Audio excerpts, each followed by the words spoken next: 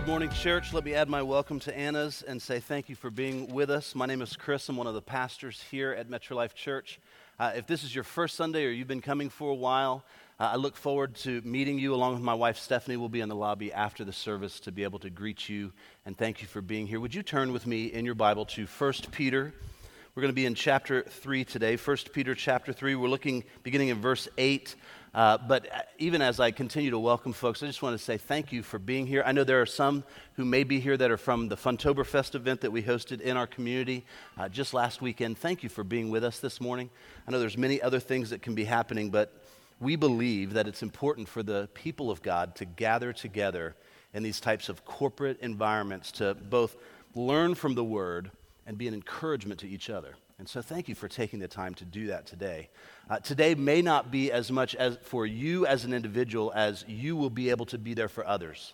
And we're actually going to see that concept in 1 Peter chapter 8. But I think that a lot of us, when we gather together on a morning like this, we gather together anticipating the Word, maybe trying to think through all of the things that have happened in the morning, even just to be able to set this kind of time aside. But at the core of all of us, so many of us are living both to do good for others and experience good for ourselves. There's actually something godly about that. We don't talk about that a lot of times, but there's something godly about desiring good in this life.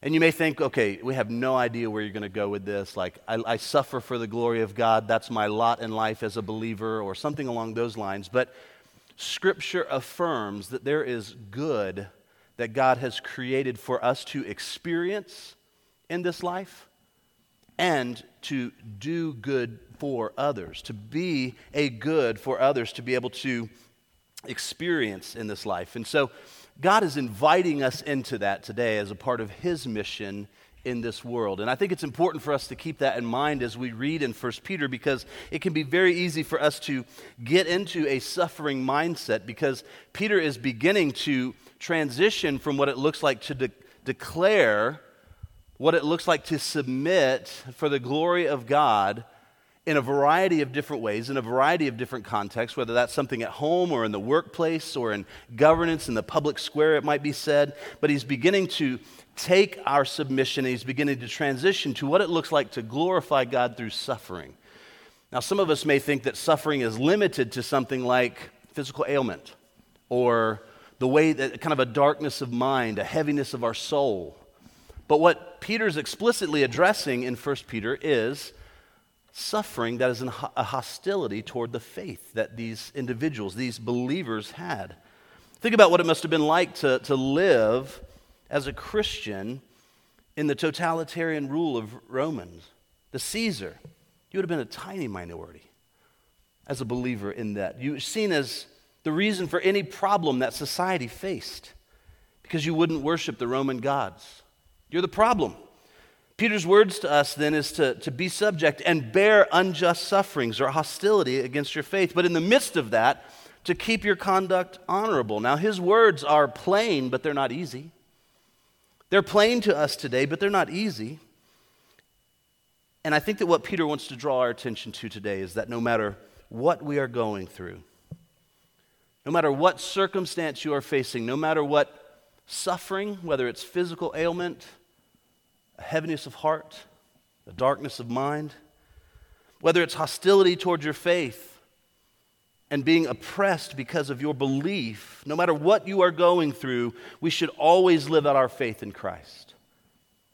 That this inner life that we have should be expressed externally no matter what we're walking through.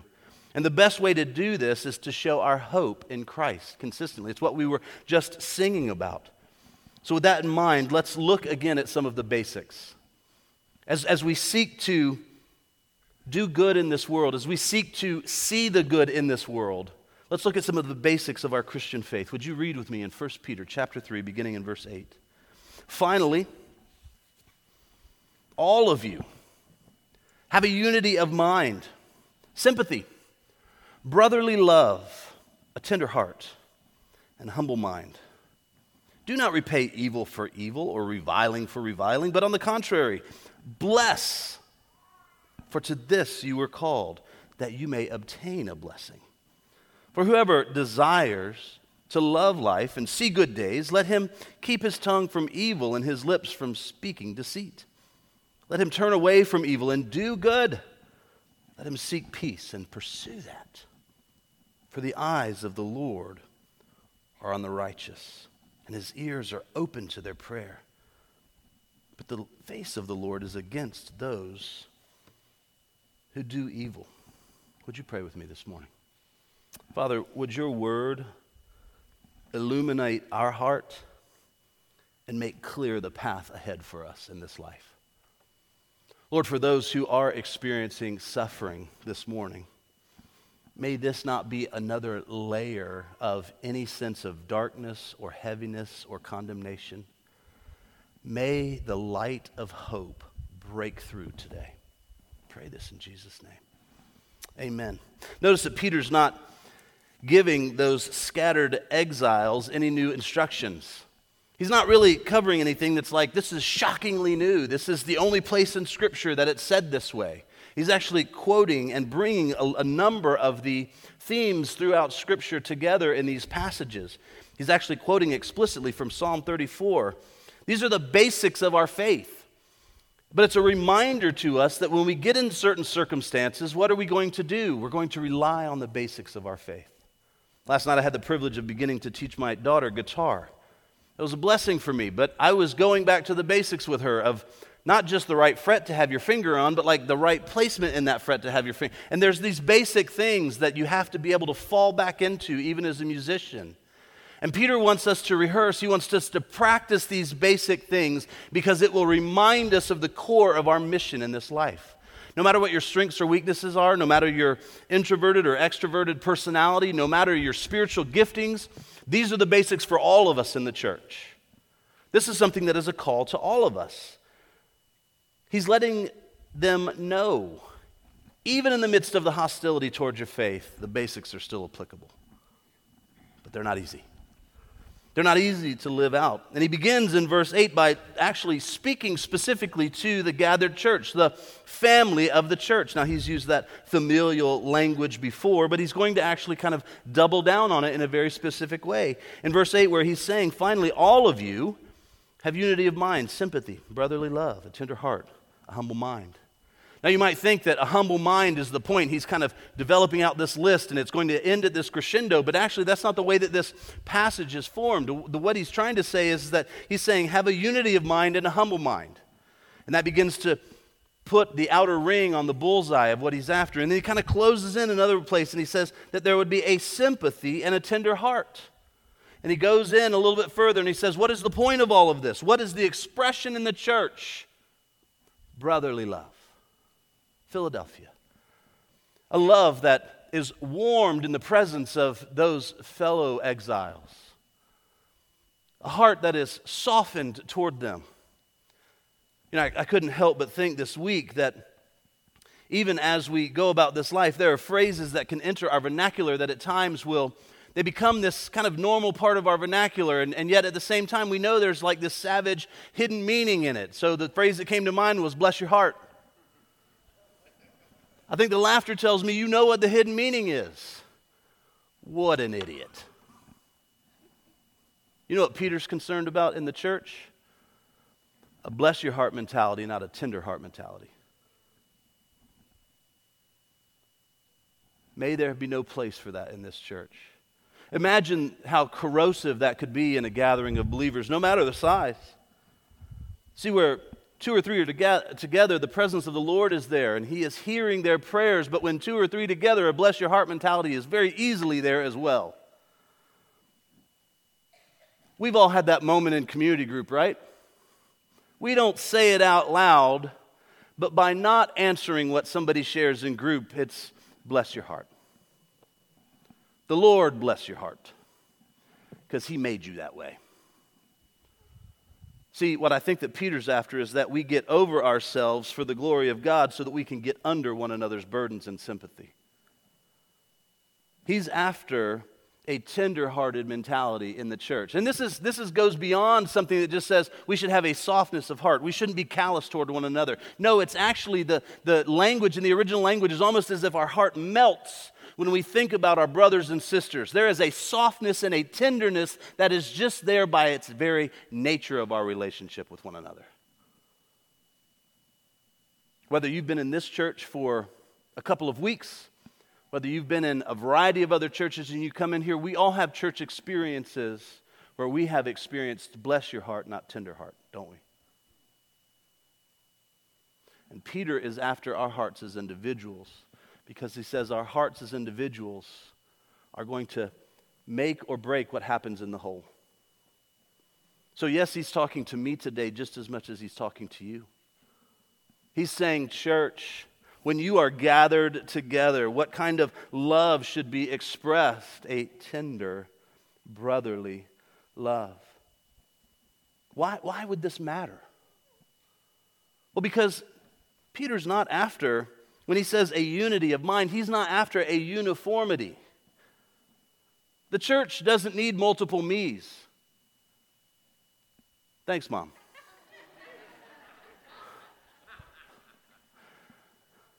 The church doesn't need multiple yous. The church needs Christ-like us's. Why does that matter? Because when a church, not just cookie-cutter uniformity, but with a unity of mind, is a powerful apologetic to the world around us.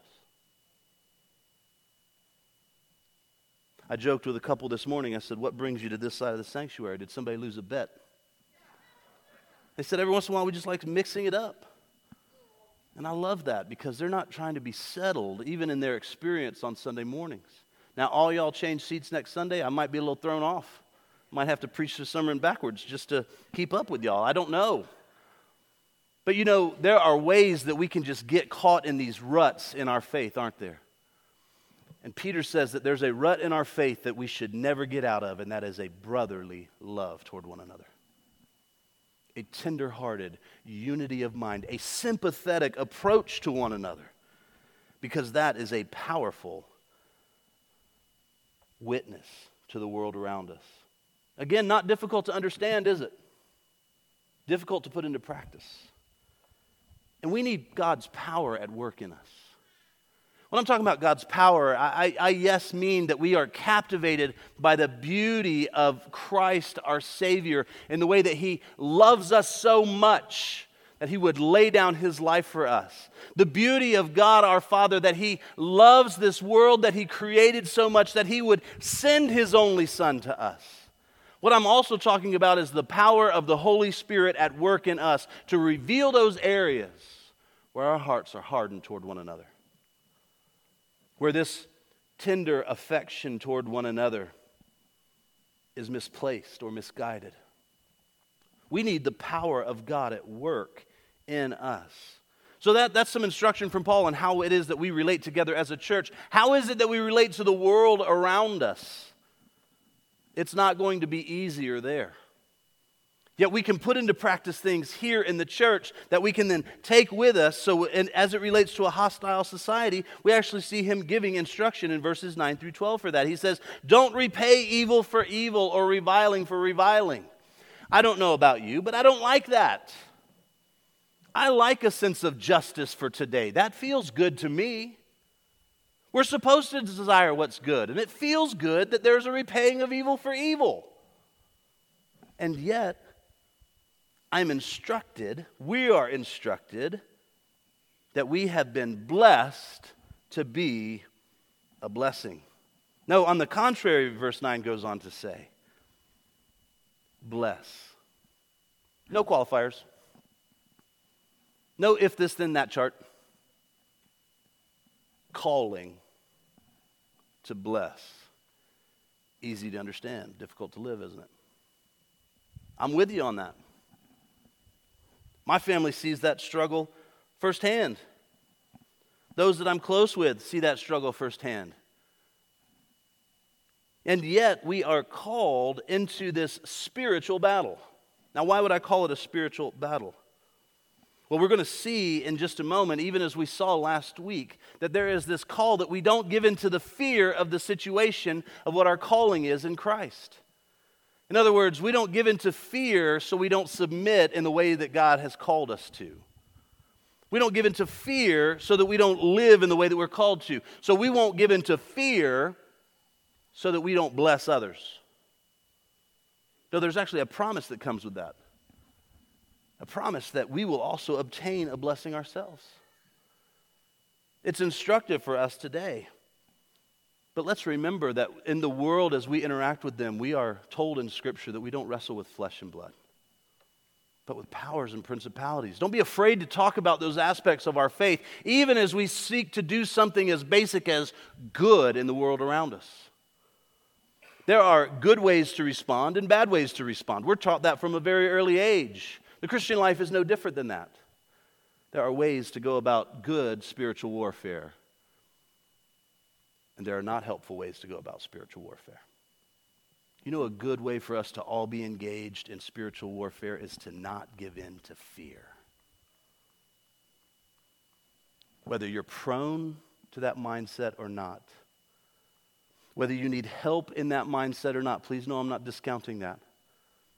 What I'm saying is the calling is for all of us to not give in to that, but to engage in this spiritual warfare.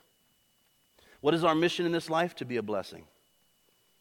What is it that facilitates being a blessing to others? Well, Psalm 34 gives us a clue. That's what Peter quotes here. He says this, "For whoever desires to love life and see good days." Who doesn't desire that? I don't care what you're walking through. We desire to see good days. We desire to love the life that we're building. Friday night we had the opportunity to be together as a family. Our family kind of became a spectacle in the midst of Carrabba's as we were celebrating the First Lady's birthday. And I stood up at one point and I said, "Ladies and gentlemen," I kind of clinked on the glass. I said, "Ladies and gentlemen, it's my wife's birthday today, and she is turning another year older." Bless my heart. She's turning another year older, and everybody laughed, and then tables came by. Our table became a spectacle because there was so much laughter happening. It was a distraction. That's good. That's good. That's what it means to live as a light in the world. Not just that there would be a family of 5 seated around a table, laughing and having fun together. Devices put away until I start acting the fool at the table and stand up and getting the whole restaurant's attention. College-age students, parents, high school students sitting there together laughing. There's good in that. We're called to be a blessing to others. It means in the way that we interact with those servers, the way that we interact with other tables as they shared stories and laughter over me saying she's turning another year older. There's good in that. You know what I'd like to think, church? I'd like to think that night was actually a blessing to others. That they saw that there's hope in this world, even for families as they're gathered together. Do I do that because I'm trying to draw attention to me? No. I do it because I'm trying to embarrass the First Lady. Actually, we do that because we want to glorify God with our lives. Peter gives us some instruction here. These are commands in Scripture. And then he gives us the backing way it is that we should go about it. So let me give you an example. Whoever desires to love life and see good days, I think that there's actually eternal implications to that. Not just do you want to see good in this world and then that will be the only good that you ever experience. No, that we actually have hope in a good that is to come eternally in the presence of God. I think there's eternal implications to that. But look at the end of verse 10. It says, "Let him keep his tongue from evil and his lips from speaking deceit." All right, so you want to live for heaven? Watch your mouth. Easy to say. Hard to live, isn't it? Want to live for heaven? Watch your mouth. Do you desire to love life? Do you desire to see good days? Keep your tongue from evil, your lips from speaking deceit. See, in that command, what he's telling us is there's this great vision for something. Here's how you go about it. And how often do we kind of put the way that we're supposed to go about it first, and we forget why it is that we're called to live that way. Or we're so heavenly minded, we're no earthly good.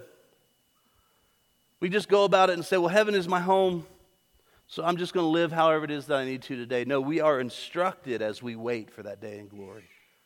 for those good days eternally. What does a holy life look like? It looks like turning away from evil. It looks like turning toward doing what is good. There are 12 times that phrase is listed in the New Testament. 6 of them are captured for us in 1 Peter alone. I think there's a point for us as believers. He is concerned about what happens to us internally and how that affects how we live externally. He's helping us to understand that the way that we live, our outer selves and our inner selves are inextricably connected. You cannot separate them out from one another. What is going on inside of us is what's going to spill out in our lives toward others. And here is a concern that Peter also gets to. He's saying, are we contorting ourselves so much to the world that the world is actually seeping its way in, rather than what's happening inside of us being what's spilling out as we are out and about in the world? Do you hear the difference? It's the echoes of Daniel. We're in Babylon, but don't let Babylon in. To look different and to live differently than the world around us. Don't contort ourselves, but be conformed into what? The image of Christ. Christ himself would give instructions on what it looks like to live for the good of others. It doesn't just look like watching your mouth, it actually looks like peacemaking. How many of us don't want peace? Our family this week had the great sibling gift exchange. It's the draw. I have my sister-in-law who lives in Texas. That's who I'm buying for this year. And so what began to happen in this group chat on our phones was that Christmas lists started to get shared. Mine's one of the last ones that got put out there. I was just busy this week. And so I finally just found a GIF that just said world peace. And I said, I just put the finishing touches on my Christmas list for this year. World peace. It's a simple list. That's all I'm asking for. World peace. And the kids are like, Dad, every year. You put us through this every year. I love the idea of peace. The world doesn't. Sometimes my home doesn't. Sometimes my own heart and mind don't love the idea of peace.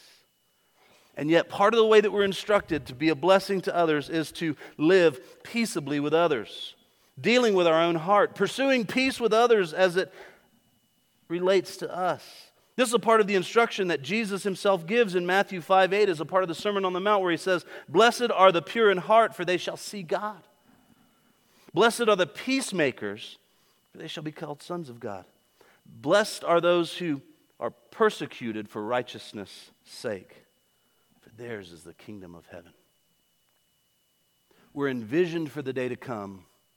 We're instructed in how to live this day. What is Jesus doing? He is both setting up the practice and the pattern to receive power for the Christian life.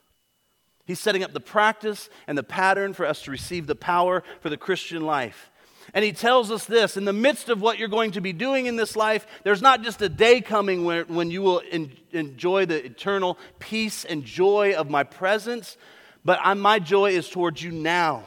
His eyes, his favor is on us. It is resting on us. His face is trending and inclined toward us. His ears are open to us. That's what it says in verse 12. You see, you can read verse 12 from Psalm 34 or 1 Peter chapter 3. You can read that verse and you can look at that as it's this ominous warning.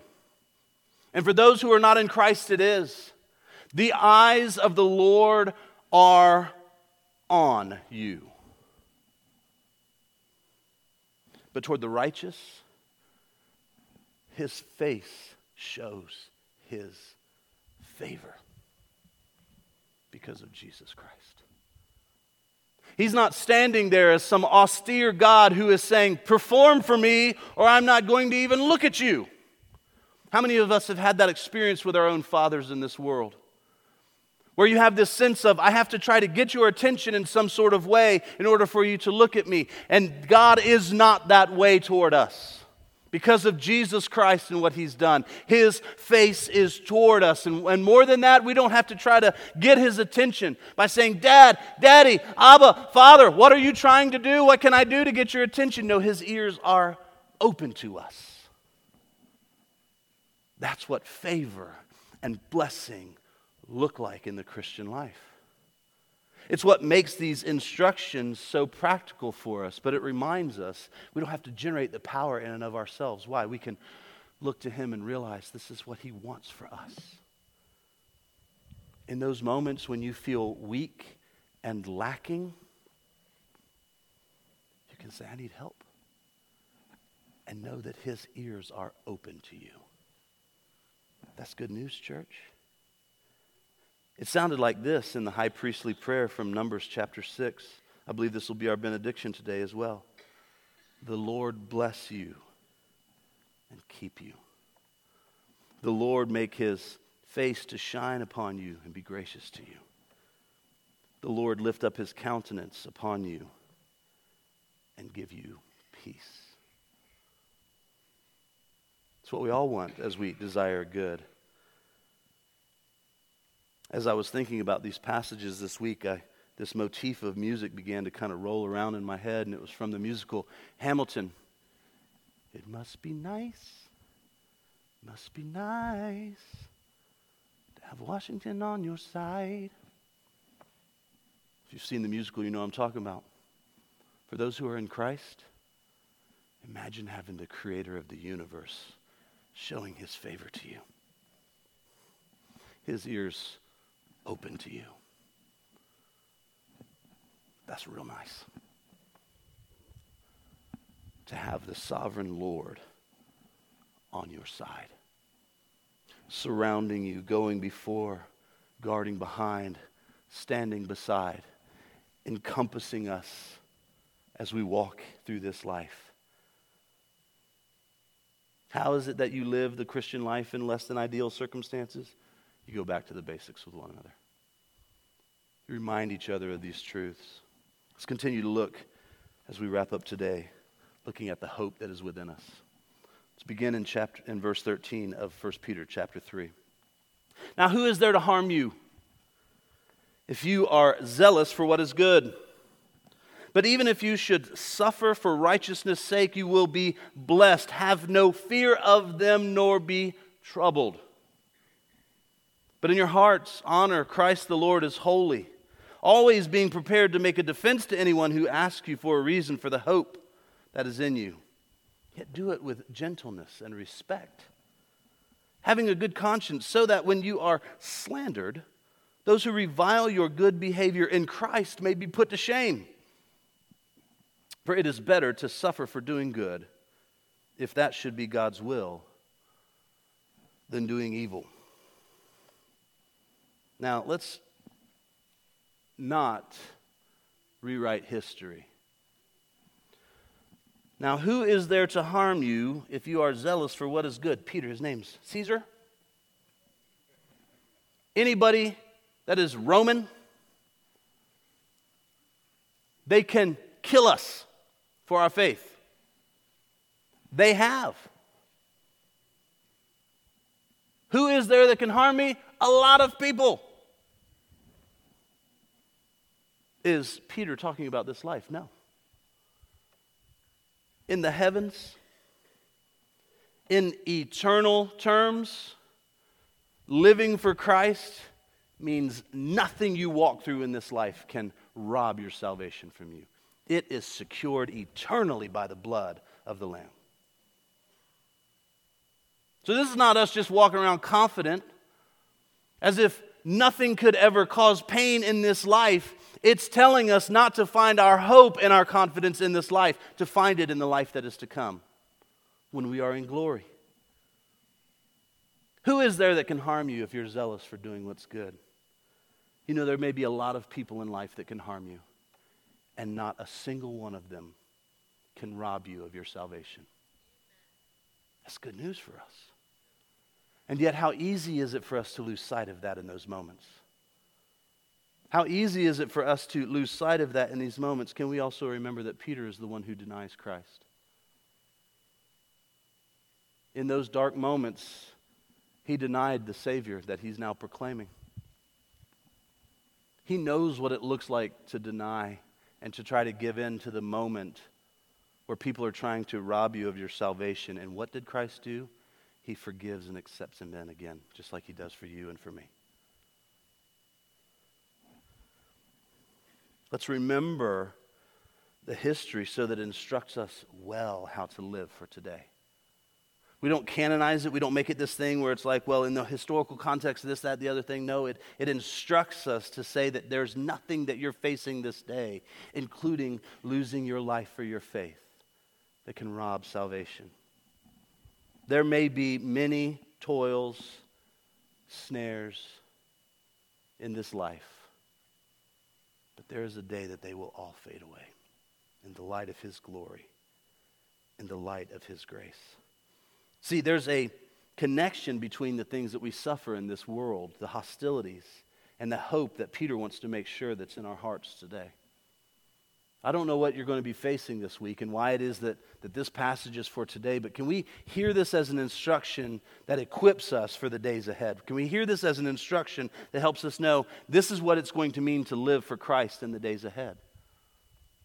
This is not this is the sign of the times kind of message. This is always the sign of the times for those who are in Christ. This instruction is for us today. What does it look like? It looks like sharing the hope that's in us. Talking about the hope that's in us.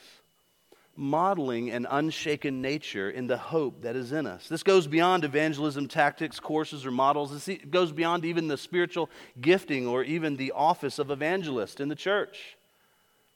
This goes to the call of every believer that's here today. Share the hope that's in you. Share the hope that is in you.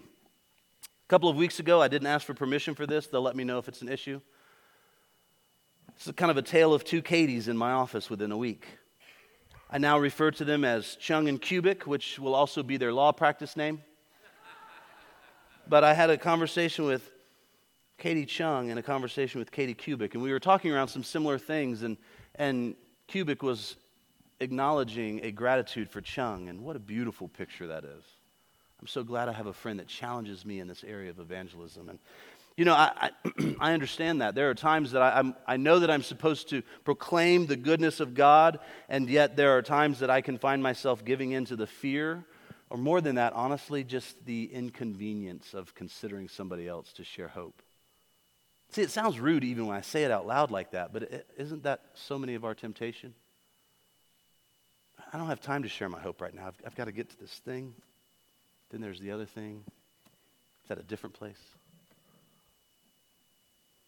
I appreciate the perspective of so many in our church, including Robert Watler, who last week said, you know, I don't want to just share my faith today at the Funtoberfest. I want to see people come to Jesus Christ today. Yes.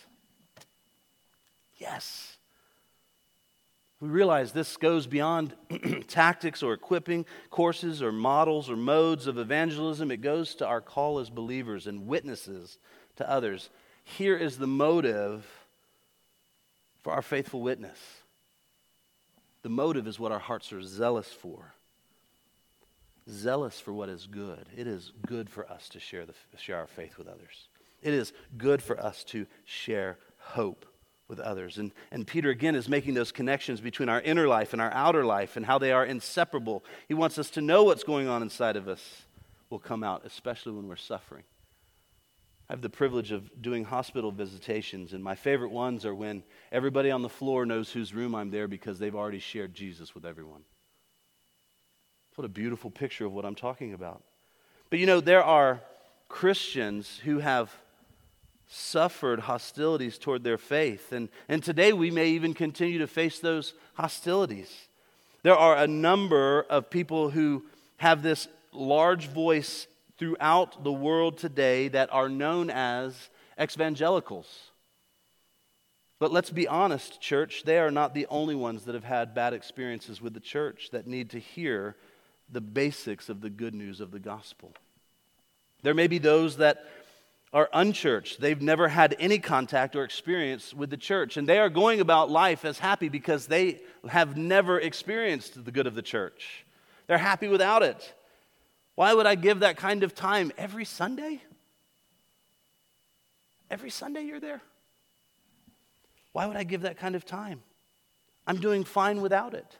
So you have the unchurched, those who maybe even through funerals or weddings, have never even darkened the door of a facility like ours. Or the D-church, those who have been hardened to the church because they've had contact with it, but they've moved away or they've been hurt by it in the past.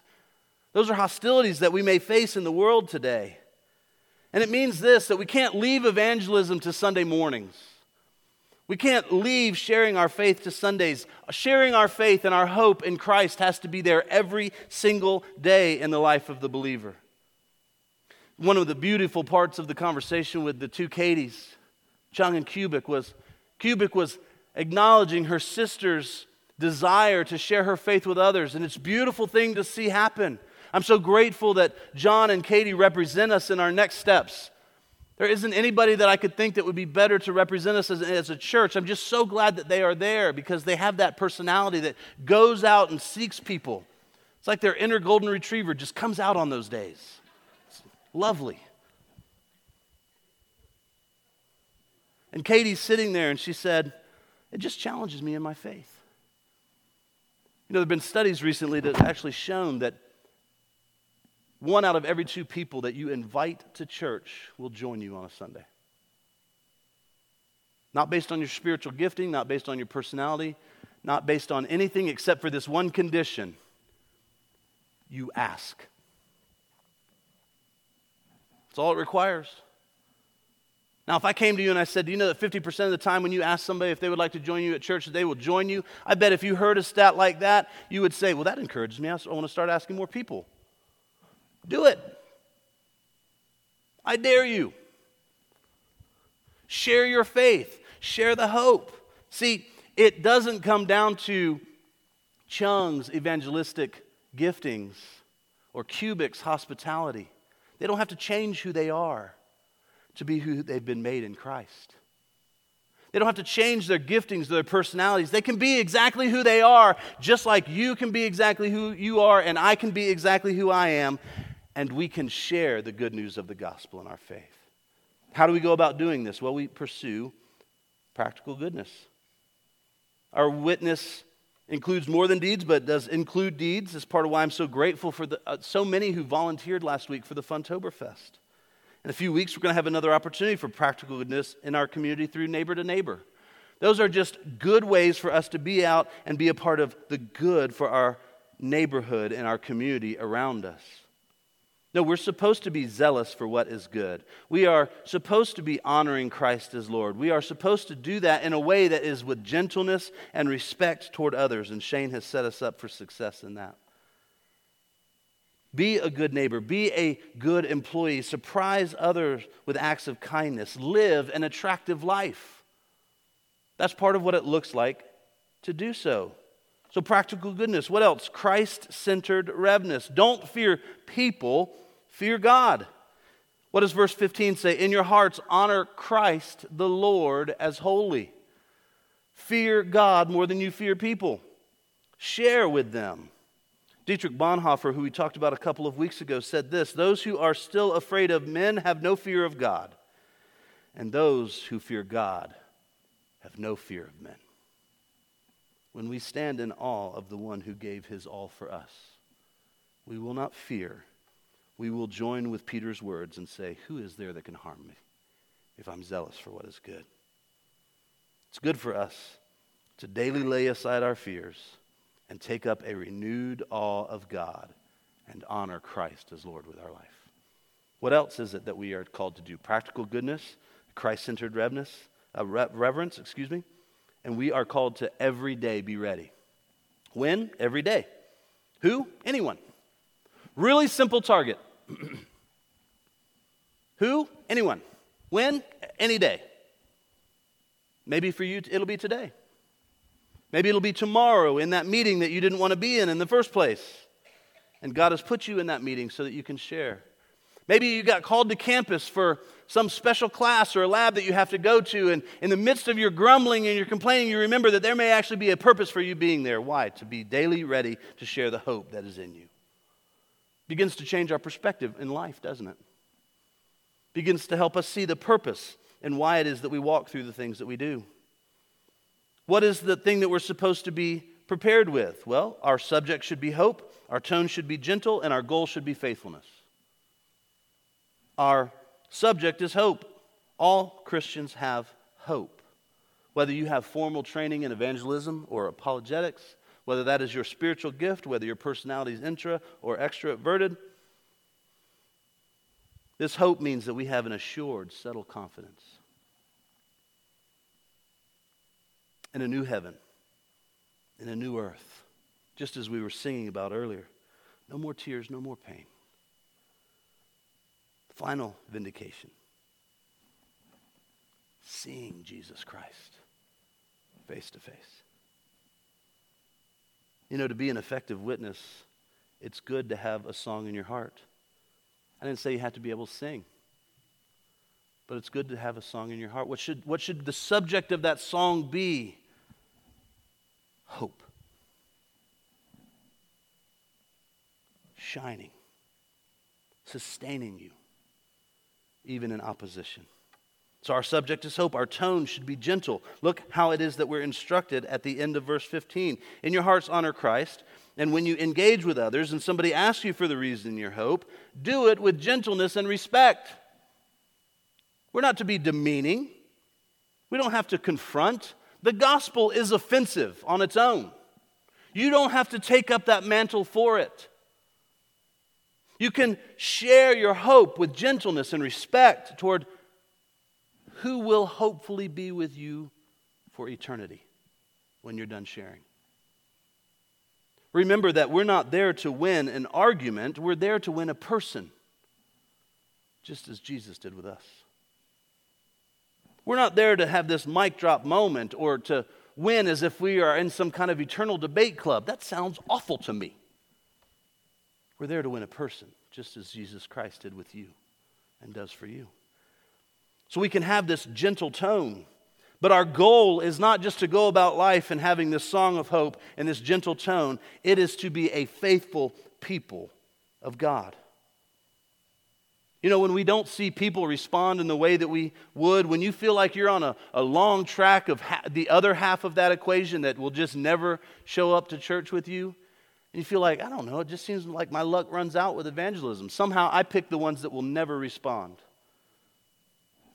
When people don't respond the way that you hope that they would, remember that your goal is not to meet some kind of evangelistic, hope-filled quota. Your goal is to be faithful to the one who is faithful to you. Notice how these claims on our life today are looking to the future to inform them. They're looking to the future to inform how it is that we live.